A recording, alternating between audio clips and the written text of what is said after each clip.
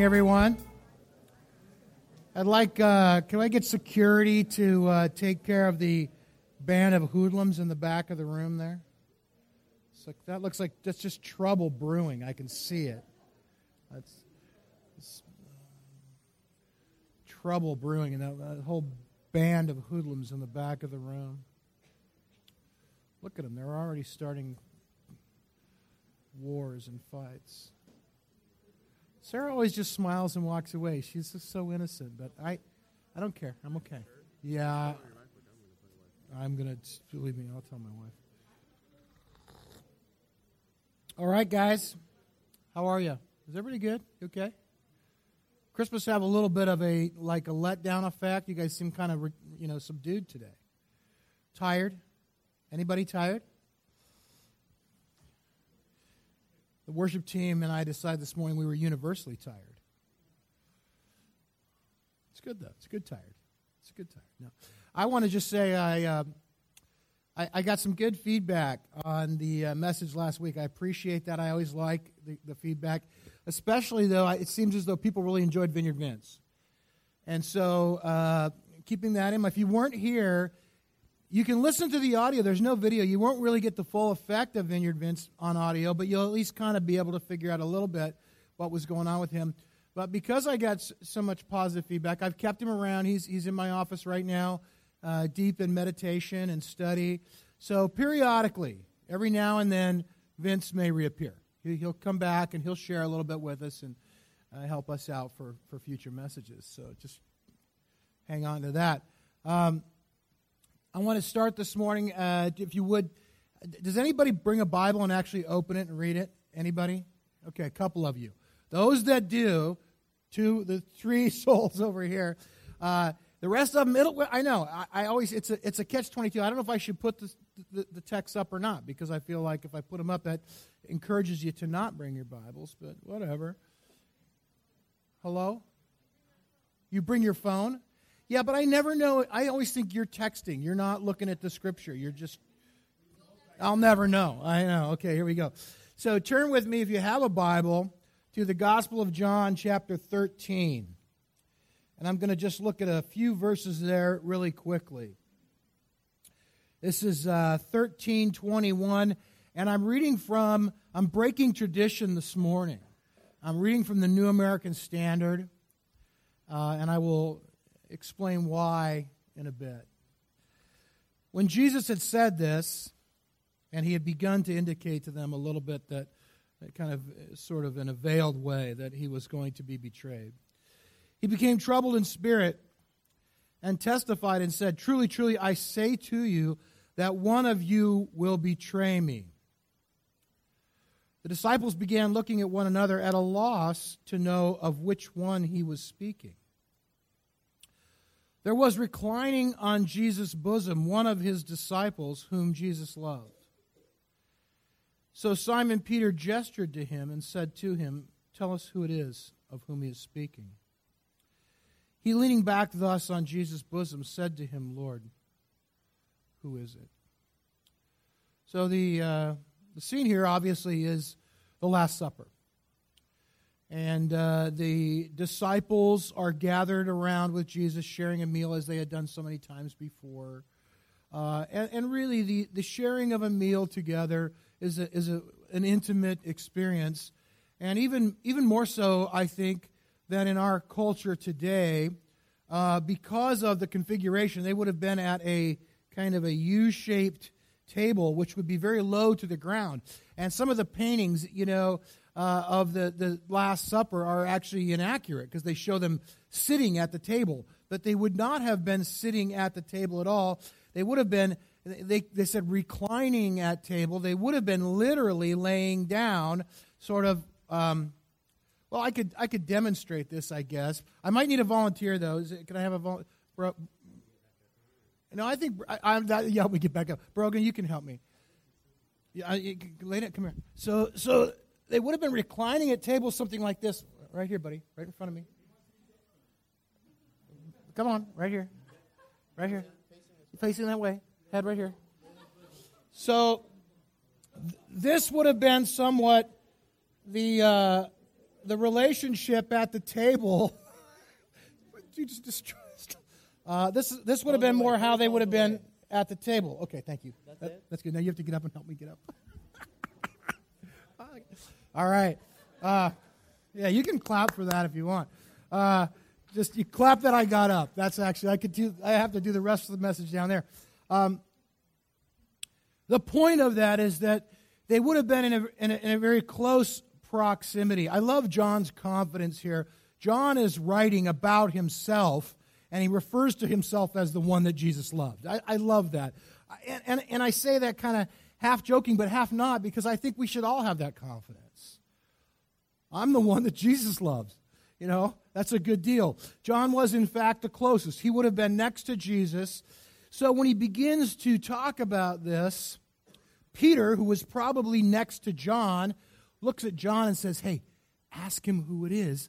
And so John then, it says, leans back into the bosom of Jesus. He would have had his head on Jesus' chest and been close enough to him to whisper and say, who is it, Lord? So, what possible reason could I have for sharing that with you this morning? Here's the reason. It's really for literary context, is why I shared that verse with you. Because earlier in John chapter 1, John says, no one has seen God at any time, the only begotten God, the Son, who is in the bosom of the Father, he has explained him. And so the word that John uses here for Jesus' proximity to the Father is illustrated at the Last Supper when John had that same proximity to Jesus. Jesus was in the bosom of the Father. He was that close to him. Now, I told you I was reading New American Standard. Most of you that are here very often know that I'm a big fan of the NIV. But at this particular text, this verse, the NIV misses the boat. NIV misses the boat completely, just for the sake of reference. The NIV says there, no one has ever seen God but the one and only Son, who is himself God and is at the Father's side, has made him known. Now, if you have someone at your side, that's a good thing, right? We say that's kind of a phrase. I got, this person's by my side. They're with me. We're together. They're a friend. And so that's a positive thing. But to be at someone's side is not the same as to be in the bosom of. It's not, when you're at someone's side, you don't feel their chest rise and fall when they're breathing. When you're at someone's side, you don't hear their heart beating. Jesus was in the bosom of the Father. And it was there in that proximity, that intimacy, that closeness, that Jesus makes the Father known. Jesus is able to reveal the Father and explain the Father to us. He was able to declare who the Father was because he knew him that well. He was that close to him. So as we launch into we're starting a new series this morning on the gifts of the Holy Spirit. And I want to encourage you, and this is the title of today's message is Lean In and Listen. Lean in and listen. I want to encourage you to lean in and listen. My prayer, I sent a text out earlier in the week to a bunch of our prayer warriors and asked them to pray for me in prep, not because I didn't know what to say, but because I actually had so much information. I was on information overload. I thought I need help dividing this out and paring this down. My prayer, as I've been preparing not only for today but for the series, is that this would not be just informational, but it would really be transformational. That we would not only learn about the Holy Spirit and the gifts of the Spirit, but we would actually draw nearer to God in our experience with the Holy Spirit. One of the primary Vineyard values is kingdom theology and practice, and I love that. It's not just that we hold a kingdom theology, it's that we want that theology to be put into practice. It's not our understanding of God, our experience with God is never, ever something that we simply believe in. It's something that we believe in that we might live it out. And that's really, really been my prayer. My prayer is that during this series, that the kingdom would literally come. John Wesley said the most beautiful thing. I love Wesley's journal. He talks about his kind of initial experience with the Holy Spirit. And he says, my heart was strangely warmed. And that's my prayer for us during this series, that our hearts would be strangely warmed. So let's pray, and then we're going to get into the gifts of the Spirit. Father, we just open our hearts to you today. I ask that you would, in fact, enlighten the eyes of our hearts, that you would breathe life upon us, and that we would hear and see and feel and know you and your kingdom and your Spirit in a new and a fresh and a deeper way today and moving forward. In your name, amen. So here's my presupposition this morning. My presupposition today is that as Jesus revealed the Father, and we just looked at that in that same way, the Holy Spirit will reveal Jesus to us. That we come to know more of who Jesus is through the presence of the Spirit. Jesus says, He, my parentheses, the Spirit of truth, will glorify me because it is from me that He will receive what He will make known to you. So Jesus shares Himself with the Spirit there in that same proximity that Jesus and the Father were, and He will then make it known to us. All that belongs to the Father is mine, from the Father to Jesus. That is why I said the Spirit will receive from me, make known to you. The Father reveals Himself to Jesus, Jesus to the Spirit then reveals Jesus to us. In John 16, He also says, the Advocate, the Holy Spirit, whom the Father will send in my name, will teach you all things and will remind you of everything I have said to you. And I do like the NIV here. When He says He will make known to you, that is the same verb, the same word actually, as in John 1, where Jesus made the Father known to us. So that process is the same. Here's what I'm hoping to do this morning. I want to tell you where I want to go in this series, and then I'm going to give you one little point of illustration to kind of kick the thing off of where I want to go. I think over the past year, really, there's been a resurgence of spiritual life in our church. And in the last several months, as I had a couple series I was doing, and I'm always praying and kind of seeking God, what's next, what I should be teaching on. And I felt there's this resurgence of the Spirit. There's, more people were giving words from the front. More people were praying for healing and other things. And I realized it had actually been a long time. I don't know how long, several years since I had taught on the gifts of the Spirit. So I was contemplating that and considering that already. And then a few weeks ago, our friend Ravi visited. And during that time, I realized that, when prophecy and the whole prophetic realm can be confusing, and that we needed some biblical clarification and biblical understanding on that. So I started preparing this series. I started reading some spiritual gifts seminar notes I had and a couple books I'd had. And then I ordered, a friend of mine recommended a couple books that I had not read before. So I ordered 2 new books on the Holy Spirit, started reading, and then this thing happened. And I don't even know. I mean, it was just like, it just blew up on me. And I love that. I love when God does that. When you have a topic, something that you think you know, and God just says, you know nothing. And I think I know this. I thought I had the gifts of the Spirit, the work of the Spirit down. God said, you know nothing. He said it very kindly. But it was like, there's so much more. There's so much more. And that, I love that. The beauty of God to me, the beauty of the Word, the beauty of the Spirit is that it's always new, it's always fresh. We never, ever have this all figured out. And I was humbled. I don't have this all figured out. So our series title is Unwrapped. And we're going to unwrap the gifts of the Spirit. Gifts of the Spirit in the 21st century church. How do these things work? How does these experiences that the disciples had in the first century, how do those things function and work today? That's what we're hoping to look at over the next few weeks. To be honest, the work of the Spirit in our lives is a kind of a mysterious subject, isn't it? I mean, the Holy Spirit is sort of the mystery member of the Trinity. Father and Son, there's this at least sense of personification. There's an identity. We can say the Son, the Father. We can sort of conjure some sort of image of what they look like. We have, again, a personification, sort of the characteristics and traits of them.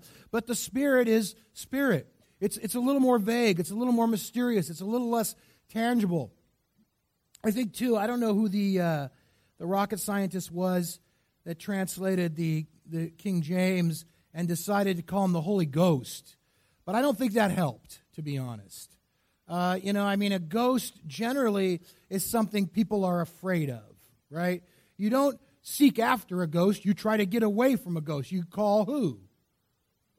Ghostbusters, not ghosts. There's a show. There's some show now, Ghost Seekers or something, but they're nuts. Ghostbusters. You want to get away from a ghost. So I don't think calling the Holy Spirit the Holy Ghost was helpful at all. But, in the end of the day, the work of the Spirit is mysterious. It's a little hard to get a hold of. It's also a bit of a controversial subject. Maybe not as much, but it's still kind of. There is in the church today a wide spectrum of beliefs, and as that's the way it is in the church, right? No Christians agree on anything. God bless them all. And I'm joking, but it's reality. Spirit is probably one of the more divisive or controversial issues even today. There are extreme polarization kind of viewpoints. One extreme would be the belief of the gift. The belief in the gifts have passed away at the end of the apostolic age. That the apostles used the gifts of the Spirit to verify who Jesus was. Once that was accomplished, we no longer need those things. So the school of thought there is that God doesn't speak today, God doesn't heal today, the gifts of the Spirit are not for today. We have the Bible, that is the Word of God, and we don't need any other words, and so therefore those things no longer exist. That is a diminishing sort of contingency in the church today. It's growing smaller and smaller all the time, people that adhere to that, but there are still a few very vocal proponents of that sort of position out there that remind us from time to time that they're there. On the other end of the spectrum would be what would be called the Pentecostal or charismatic sort of wing of the church. And I think it's fair to say this, that is the fastest growing segment of the church in the world today. That's true in the United States, but it's much more true outside the United States. Latin America, Africa, frankly, anywhere, any developing country in the world today, here's what I have found. This is my unqualified observation, is that when people need God, the Spirit moves. When people have nothing else to depend upon except God, the Spirit moves. I think people say, why don't we see these things in our church? I think because we don't depend on God enough. We depend on ourselves too much, and so we don't see those things. That's just that. But that contingent of the church is not only the fastest growing part of the church in the world today, I think it's also fair to say it's the part of the church that we here are the most closely associated with. Most people would consider the Vineyard to be a charismatic church. That name, charismatic, comes from the Greek word for those gifts of the Spirit, the supernatural gifts of the Spirit that are listed in 1 Corinthians. The Greek word there is charismata, and so the charismatic church is the part of the church that adheres to, practices, believes in those gifts of the Spirit. As much as, personally, I don't care for labels and titles and divisions and all that, the truth is they're there, and they're helpful to some degree in terms of just identification. We can identify with that. So again, that part of the church that we're a part of would maintain that the gifts are valid today, that God does speak today, that God does heal today, that God moves among His people in miraculous ways today. Here, this is one of the books I'm reading now. It's called Flame of Love by a guy named Clark Pinnock. He says, more than churches full of people, God wants and the world needs And the parentheses are his, not mine, and the world needs people full of the Spirit. I would agree. Now there are also in that camp those people that maintain that the gifts of the Spirit are essential to the point that they would say that if you don't practice the gifts of the Spirit, you don't have the Holy Spirit. So one sort of, kind of classic position would be if you don't speak in tongues, that's the initial evidence of the Holy Spirit. You're not filled with the Holy Spirit if you don't speak in tongues. That's been verbalized for many, many years. Recent history, more implied, less explicit, but nonetheless out there, is this notion that if I don't prophesy, if I don't speak in tongues, if I don't pray for healing, if I don't have some sort of an ecstatic experience where I shake or fall down or something to that effect, that I'm not as spiritual as you. I am, in fact, it's kind of, you're sort of second-class Christian. Here's what I want to say in regards to that. And I want you to hear me on this because this is really where we're going in this series. I believe that position is as narrow and as shallow as the fundamentalist position that would say that the gifts don't exist.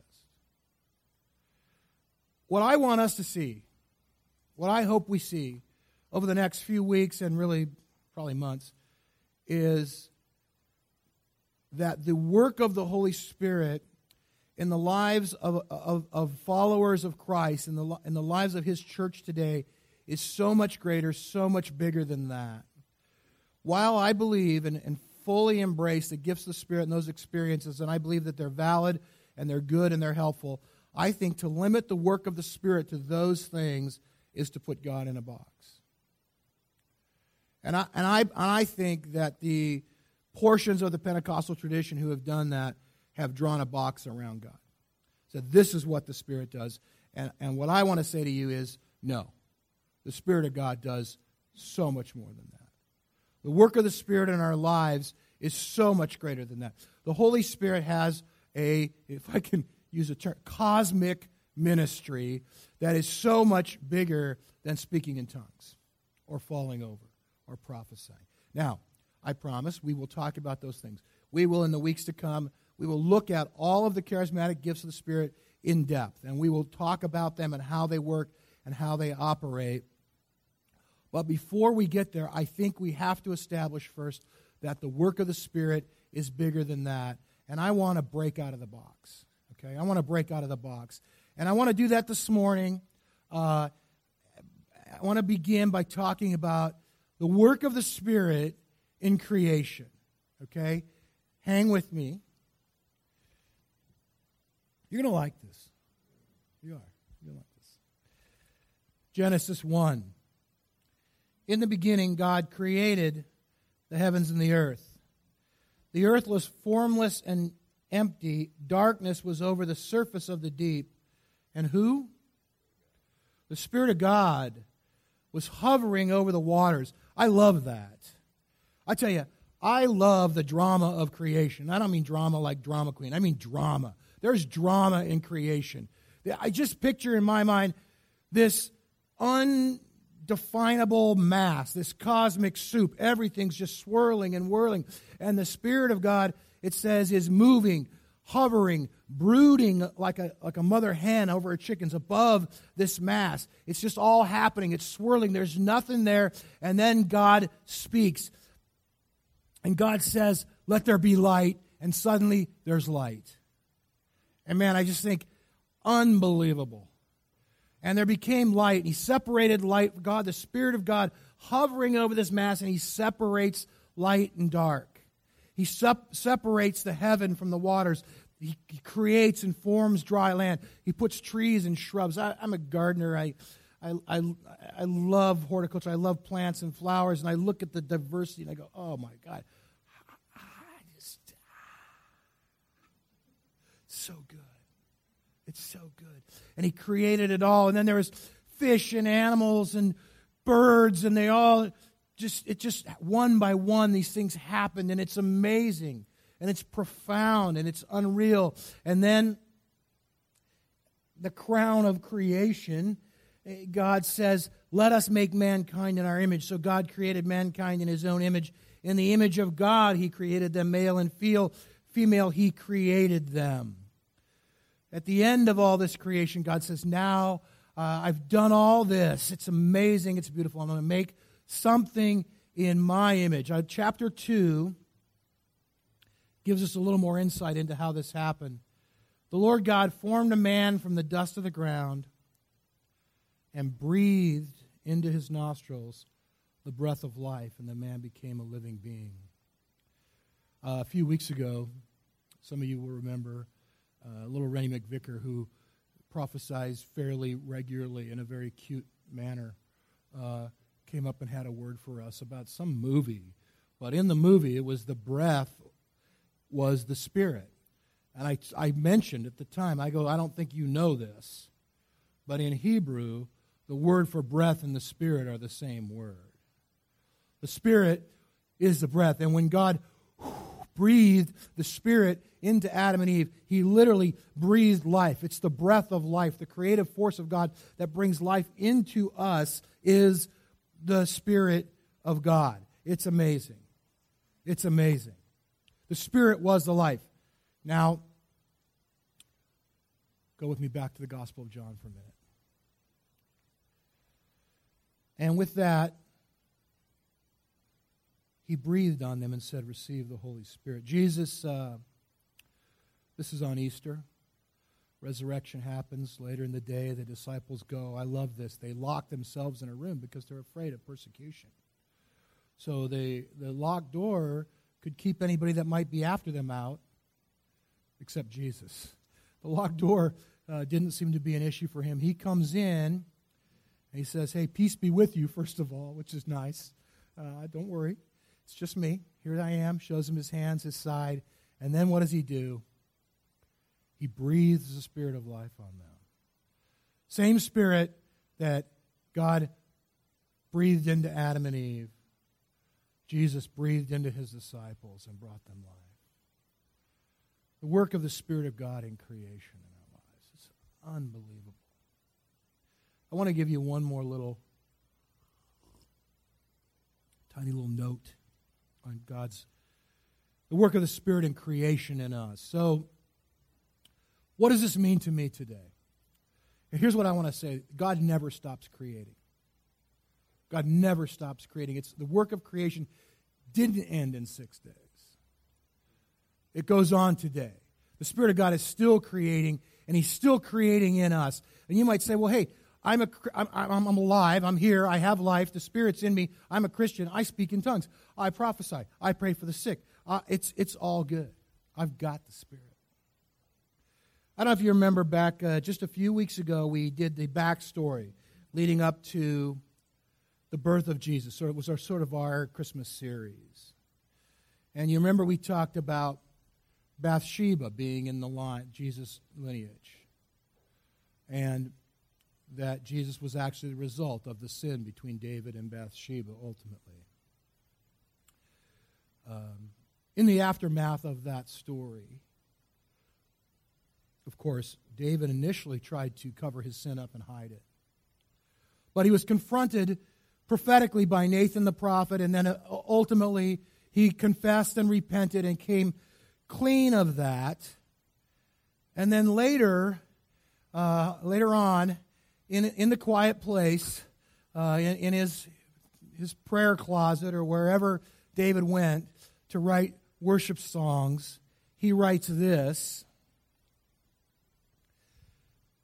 create in me a pure heart, O God, and renew a steadfast spirit within me. Do not cast me from your presence or take your Holy Spirit from me. Restore to me the joy of your salvation and grant a willing spirit to sustain me. And yeah, just in case you're wondering, that word create in me a clean heart is the exact same word that is used in Genesis 1 when God created the heavens and the earth. So look, here's the point. The point is that God didn't clean David's heart up a little bit. God didn't spray some 409 and wipe it down. He didn't put it in the dishwasher. God breathed the Spirit of life onto David and created an entirely new heart in him. And God's work of creation, the Spirit's work of creation in our lives never ends. It never ends. It's ongoing. He's creating in us all the time. Let's stand. I want to close with some ministry time.